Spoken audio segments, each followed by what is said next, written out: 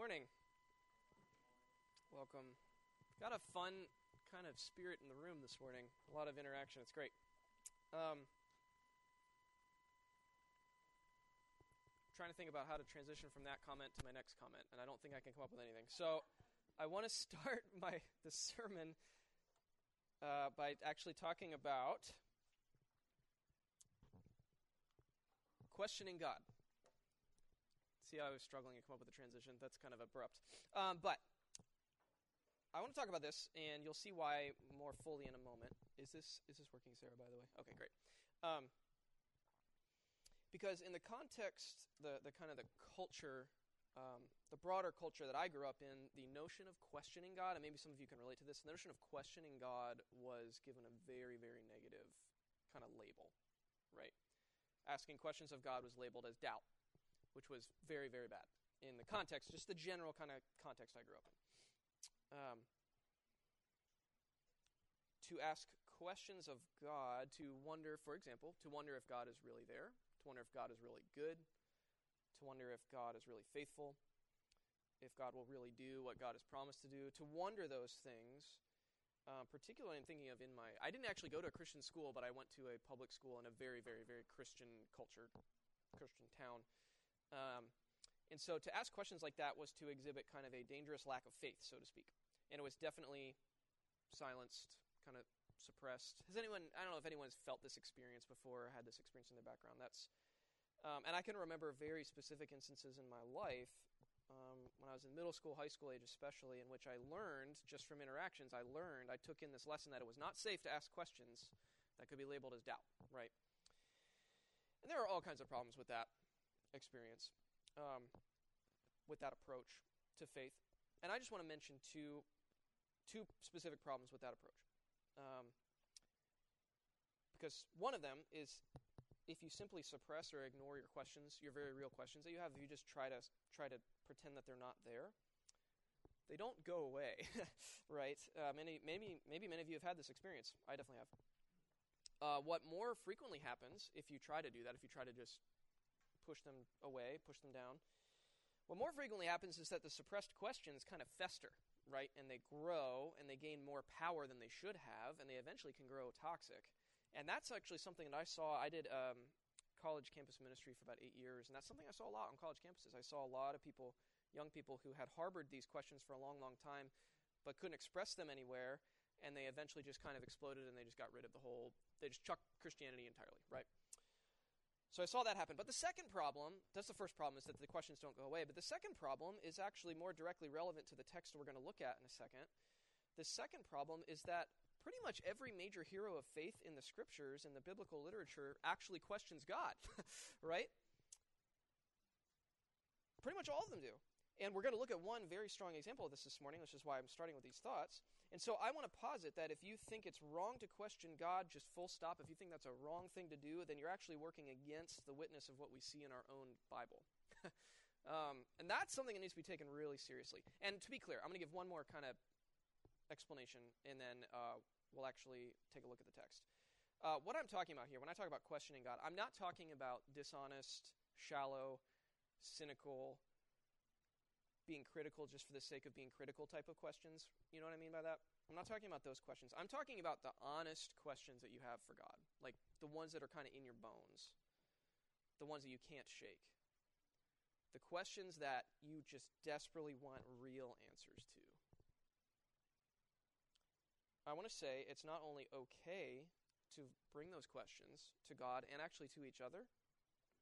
It's not only vertical, but it's horizontal too. It's not only okay to bring those questions to God, but I think it's vital. Because if we believe that it's true that God wants actual relationship with us, then part of that relationship must be honest expression of questions that you have. And this makes sense. If you compare it to human relationships that we all experience, I can imagine that you could navigate a shallow acquaintance level type relationship with another person without asking real questions. Like you could maybe make that work for a while. But it's never going to get past shallow acquaintance level, right? The more intimate a relationship with another person is, though, then the more unhealthy it would be to suppress or ignore your questions that come up, right? if you have a spouse, if you have a really good friend, or really close with a parent or a sibling, suppressing or ignoring your questions is not going to help that relationship flourish. So why do we not apply that same logic and framework to our relationship with God? It's really interesting, especially when we see the witness of people like Moses. So, I would go so far as to say that good, honest, vigorous questioning and wrestling with God could actually be the very thing that might enliven your own faith, in your own journey with God today. And so with that all said, we're going to look at the example of Moses that I've alluded to, who is God's chosen leader of the Exodus, as he wrestles with God's call upon his own life to lead the people out of slavery, out of Egypt. This is from Exodus 4, and I've asked Luke and Annie if they would hand out copies of the text. So they're going to come around and give you a copy, and I'm going to give everyone just 2 or 3 minutes to read it. It's not very long. We're going to read it, and we're going to do just a few minutes of discussion about it after you've had a chance to look. So this text comes right after, last week Jordan talked about the very famous scene in Exodus 3, which is Moses' revelation of God's name in the burning bush, right? It's a very, very famous scene. This comes right after that. That's really, really important context. And I'm going to give, before I give you a second to read it, I want to give a few pieces of background and context and framing of this. Okay, so keep these things in mind. Moses has just been introduced, so to speak, to God directly. Remember that God has, for the people, for Moses and for the Israelites, God has almost become like a distant memory in some ways. Abraham, Isaac, and Jacob have been generations gone. God has not directly spoken like this to anyone for a long time, and the people have been suffering under Egyptian oppression for a long time. So Moses being exposed and introduced to God's voice and God's name in this burning bush experience, it's understandable that it would be strange and probably overwhelming and probably frightening for him, right? Like remember, he is the God. When it says the God of Abraham, Isaac, and Jacob, that language exists because God spoke to Abraham, Isaac, and Jacob in specific ways, and then actually didn't really speak directly like that for generations afterwards. So God is identifying himself as the God who spoke to those forefathers, so to speak. But it's been a long time, and so suddenly Moses is kind of being reintroduced to this God again. So not only has that happened, but also God has made a pretty dramatic promise to Moses through this whole experience. He's told Moses, I'm going to use you to pull my people out of slavery in Egypt. So keep those things in mind. God's been kind of a distant memory, and also he's made a pretty dramatic statement to Moses of what he's going to do. Keep those two things in mind as you read this interaction. So I'm going to give you a couple minutes of silence just to read through this on your own. And I want you to consider everything I just said about what role does questioning God play in this interaction? What do you notice about Moses' questions, and what do you notice about how God responds to them? So take a few minutes and read it, and we'll talk about it.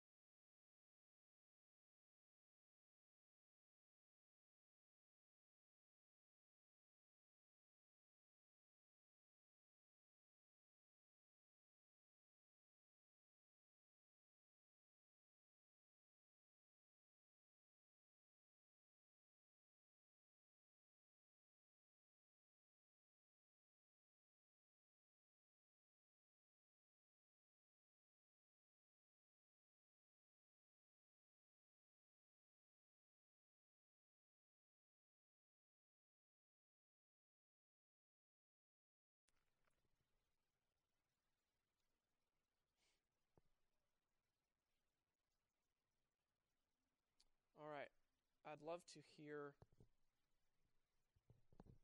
from you, just a few minutes. Um, I'd love to hear if anyone has any specifically observations, like something you see in there that stuck out to you, or a question. If you read something, you're like, I don't understand what's going on in this part. What are things you notice about the text and questions you have about it? Let's just take a few.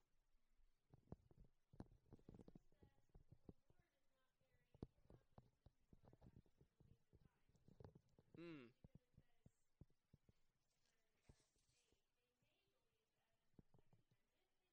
Yeah. Yeah. Yeah. Yeah. Yep. And he gives Moses three different things to do, like a series of escalating signs. Yeah, that's good. Other observations or questions? You can say this part doesn't make sense. That's allowed. In the spirit of questioning God, that's allowed. What other things do you notice?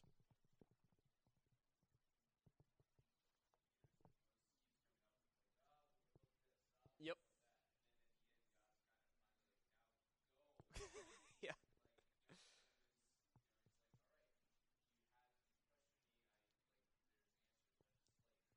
Yes.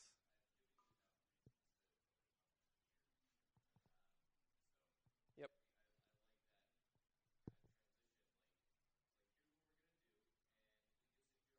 Yeah. Right. Yeah. Yep. Hmm. That is actually that's verse 14. The Lord's anger burned against Moses. I want to talk about that a little bit more in a minute. Um, but verse 13, Moses just it's almost like Moses is just like, please just send somebody else. Like he's already kind of thrown up these defenses, his reluctance. And actually, this is actually kind of depending on how you count it, this is potentially the fifth time, because there's two times in the previous chapter, in chapter 3, where Moses expresses reluctance. He starts by saying, like, who am I to go? Which is actually kind of a funny thing, because he says, who am I to go to Pharaoh? Well, you grew up in his house, like Moses grew up in Pharaoh's household, so it's a strange reluctance. But this is the fifth time Moses has expressed reluctance to God. That actually, there's different ways of framing that. Like, you can look at this as, Moses being annoying, or you can look at it as God being extremely patient, actually. Like, 5 times, as a parent, I don't usually hang in for 5 times of expressing resistance. That is not something that I'm very good at. So there's a way of looking at this as God is actually a pretty patient adult, but gets to a point where it's like, no, just go. But even after that, Lord's anger burned against Moses, and the Lord still adjusts. Even after that point, he still expresses a willingness to accommodate to Moses' reluctance by sending Aaron. We'll come back to the Lord's anger burning against Moses in a minute, because I think that's an important thing to highlight. But a couple other things, maybe two more, 2 or 3 more comments.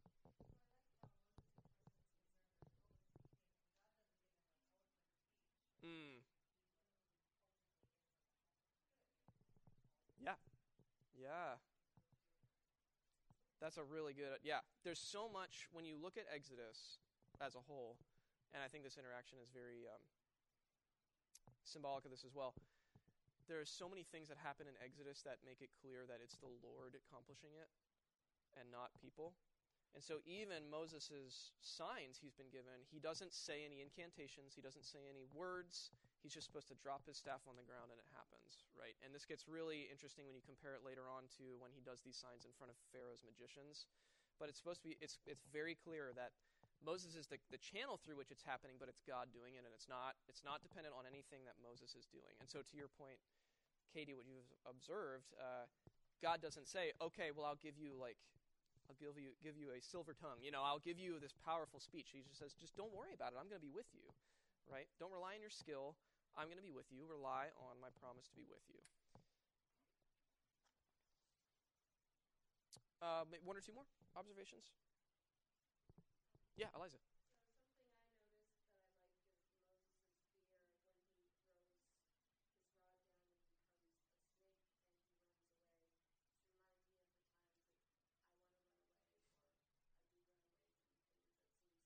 Mm, Yeah, absolutely. Thank you for bringing that up. I think Moses is an extremely relatable figure in this whole interaction. Um, I mean, I would run away if I threw a stick on the ground and became a snake. Like, it's a pretty wild interaction. And also, it is like, it makes sense to me that this whole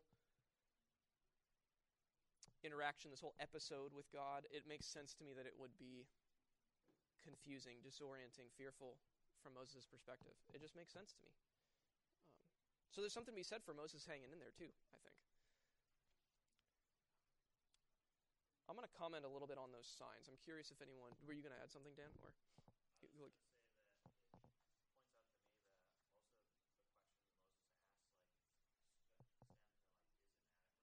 mm-hmm. Yeah,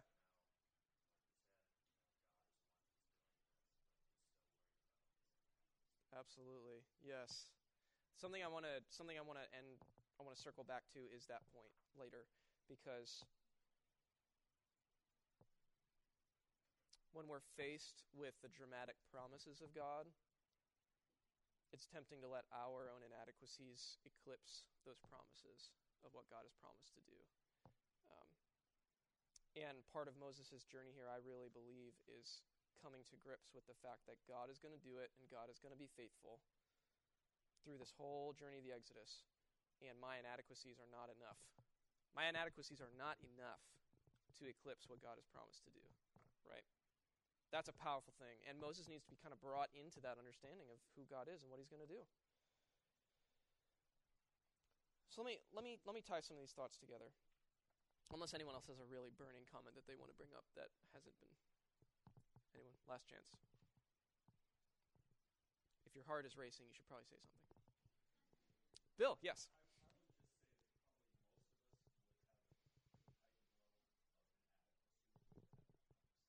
Yes. Yep. Absolutely. Especially if you were just told by a bush that was on fire that you were going to be the one to go back to the place that you just ran away from, right? And you were going to confront the king of the most powerful empire of the world and tell him to let his slave population go so they could go worship their God. Like, if you were the one who was being told that, you would have some questions about how it's going to go, right? And like, am I going to walk into Moses' defense? Am I going to walk into there and am I just going to be thrown in jail and killed? Is that how this is going to go? Like, I've got a pretty comfortable shepherding life now. I'm on this mountain. I've got a wife. I've got a family. Like, what's the deal here? Like, just try to sink into some of those emotions, some of those questions. I think it comes from a really real place. And it's powerful to think that God allows those questions to exist and still works with Moses and works with him to get done what he promised to get done. So a few things I want to say about tying all this together. I love how in verse 1, Moses' first answer is, what if they won't believe me? Right, so Moses is kind of standing in for the people of God. Like, Moses is asking questions of God, but he's also saying the people are going to have the same questions of you, God. What if they don't believe me? And we'll just say, well, the Lord did not appear to you. There's some doubt on the part of the Israelite leaders that Moses is anticipating. And like I said earlier, the Israelites also need to, in a sense, just like Moses was being reintroduced to God, there's a sense in which the Israelites are being reintroduced to their God. And one way, as I've been studying Exodus, just as we've been kind of pressing into this series and looking ahead at where we're going to be going, there's a way of seeing Exodus. One powerful theme through the whole Exodus is God making himself known in a real way, in a new way, to Moses, to the Israelites, and also to Pharaoh, and to the rest of the world that's going to watch what unfolds. Like, God making himself known is a really powerful theme, because that speaks to God's intentions and God's desire to be known. But also God's desire to be known for who God really is and not be mistaken for another God, not be mistaken for some other power in the world, but to actually be known as the God who brought the slaves out of Egypt. And on that note, I want to comment a little bit about the signs, the 3 specific signs that were given. Because I think in the theme of God being known and God making God's self known in a specific way, these signs actually speak in surprisingly specific ways about God's character. So the three signs are the serpent, the skin disease, and then the Nile being turned into blood. And it's fascinating to dig into some of the cultural context of some of this stuff, because the snake and the serpent, there's a little bit of question about how to best translate that word, but it's fair to say that it's probably symbolic of Pharaoh himself, right? If you know the headdress that the pharaohs wore, it looks like a snake. It's a cobra, right? And so there's probably a symbolic element of God being more powerful than Pharaoh. So when Pharaoh sees the snake on the ground, it stands for him, most likely. And so God is expressing a specific, like, I am more powerful than this king, this would-be king. The skin disease is interesting.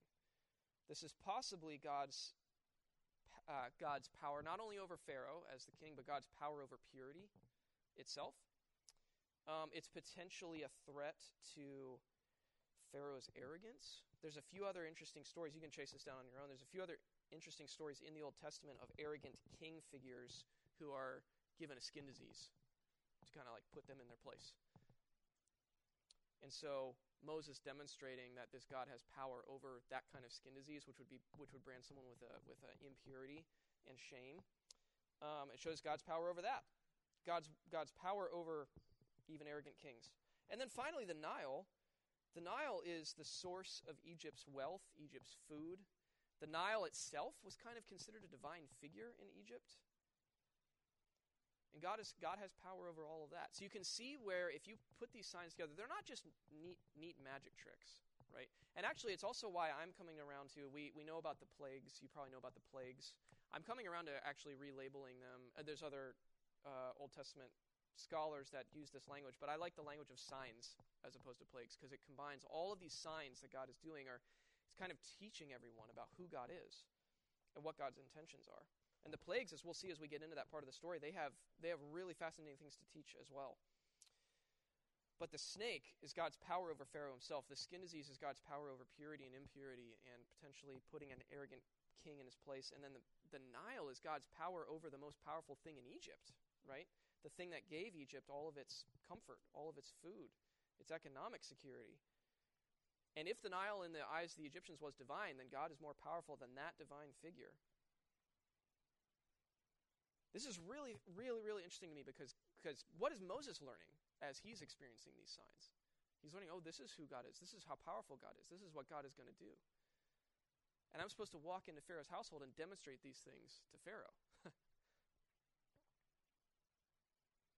And I want to connect that today. This is all interesting from a cultural perspective, but I want to remind us and remind myself that what we believe is that God is still more powerful today than comparable things in our world. If God at the time was more powerful than the most powerful divine figures, God is still more powerful than these apparently powerful elements in our world today. So we don't think about divine kings, we don't think about divine rivers, but I think sometimes we give divine status to things like inflation or the economy, things like political animosity, things like war, things that we believe control our well-being and our life, and things in which we are tempted to invest, literally, invest our well-being in. I think these are comparable. And part of what looking at these signs that God gave Moses reminds me is to say, no, God is more powerful than those things. Do I believe that? Do I really believe that? And that's what Moses was charged with. Teaching the Israelite leaders, and then eventually teaching Pharaoh and the rest of Egypt, was that no, God is more powerful than all these things that you think are the most powerful, that you're tempted to worship. And I also want to say a little bit, before we end, about God's anger, when it says the Lord's anger burned against Moses. Because I don't know about you, but when I read that, something bristles in me. It's like, no, God's not supposed to be angry. It's uncomfortable. But I want to say that I don't think, we already talked about this a little bit, I don't think God is angry with Moses as an impatient adult with a child would be. It's so easy when you read language, and it's tough, I get it. It's really tough to read language about divine anger or wrath. But man, when you read that stuff, we automatically project our human experiences of anger and wrath onto what God is feeling and doing. And that's really, really fraught. Because I don't believe that God is angry in the way that I would get angry in this moment. But I think God is angry at Moses' reluctance to trust that God is good. Moses' reluctance to trust that God will follow through on what he just told Moses he was going to do. As Dan actually said earlier, Moses is overemphasizing his own lack, as though his inability to speak is stronger than God's ability to save. And I think when God sees that, it stirs up this response that we see in verse 14. I see God's anger as, well, truly a righteous anger, but truly a passion to save, and a passion to not let someone like Moses' lack of trust get in the way of God's passion to save and restore. That is a really, for me, a very, very helpful way to frame language about God's anger. God's anger is for something. God's anger is not just against something, but it is for something bigger. And it's important to note that God does not smite Moses. There's a lot of ancient stories, and I've read a decent amount of other ancient stories about other divine figures, the Enuma Elish and things like that. It would be very easy to imagine in one of these stories that the God just kind of smiting the person out of the way at this point. Just, okay, you're done. I'll find someone else. God doesn't do that. It's remarkable. Remarkably patient. God remains committed to God's plan, even through Moses' questions. And so here's where I want to end. To circle back to what I started with at the beginning, Moses' honesty with God through this whole interaction is so powerful and important. Because Moses is learning who God is, and there's two sides to this. Moses is learning who God is, and God is willing to teach him who he is. And I want to suggest that Moses' honesty, even as it shows up as a reluctance, and it can be kind of a frustrating thing, like it feels frustrating as you read it, I think Moses' honesty is ultimately a good thing in the story, because the honesty is what moves it all forward. I don't know if anyone knows who Frederick Buechner is. He's a writer, pastor writer that I really like. He has the phrase that doubt is the ants in the pants of faith, because it keeps it moving. You don't sit still; it keeps it going. And I think that Moses' questions propel things forward, and it shows the conditions for God to display more of God's power, more of God's character, because the questions bring out more. And God is willing to teach more as the questions come up. And I can tell you, in my own journey, just my own faith journey through the course of my life so far, some of my most transformative and important moments have been the moments when I've finally come to terms with my honest questions, my honest doubts. And when I've said, both to God and to other people, that's a really important part of this. It's not rigidly individualistic. But when I've said openly to God and to other people, I don't think I believe right now. Like, I just don't. And this is why. Because blank. And when I've said that and not gotten shut down, been listened to, been empathized with, something powerful happens there. When you confess these things, when you ask them, again, these are the questions in your bones that you need answers to. A life of faith is a life of asking those questions to God. And also, Moses' questions are part of what resulted in God giving Moses the signs, actually. What if, just as a counterfactual, what if Moses walked into the burning bush, God delivered his name, said, "Go to Pharaoh, I'm going to save you," and Moses said, "Got it," and just walked down the mountain, right? He wouldn't have, if he never asked any questions, God wouldn't have given him these signs, God wouldn't have explained more of who his intentions were, how it was going to all work, right? So there's something about the questions that brings out God's relating, and God's willingness to do this work and do this saving work. So when it comes to us today, We're going to go to communion in a moment with all this in mind. In our context today, I want to encourage us, I want to exhort us to embrace Moses' posture here of honest questions of God. If you have them. If you're in a season in your life where you don't have them, great. Walk with someone who has them, right? Be with someone who has them. And don't freak out if they have them. Walk with them. Hear them. Receive them as God receives them. But embrace Moses' posture here, because the Exodus story is a really helpful framework for this for us, because this is the last thing I want to kind of highlight. Moses' questions were stirred up in the face of God's dramatic promises. And I think similarly, when we are confronted with the power and the drama of what God has promised to do, we realize it's so much more than what we can do on our own, so much more than what we can believe on our own. So for example, God, in this story, in the Exodus story, really, God, you're going to rescue this motley crew of oppressed people who have no material resources, who have been oppressed for generations. You're going to rescue them from under the thumb of the most powerful and wealthy empire in the ancient world.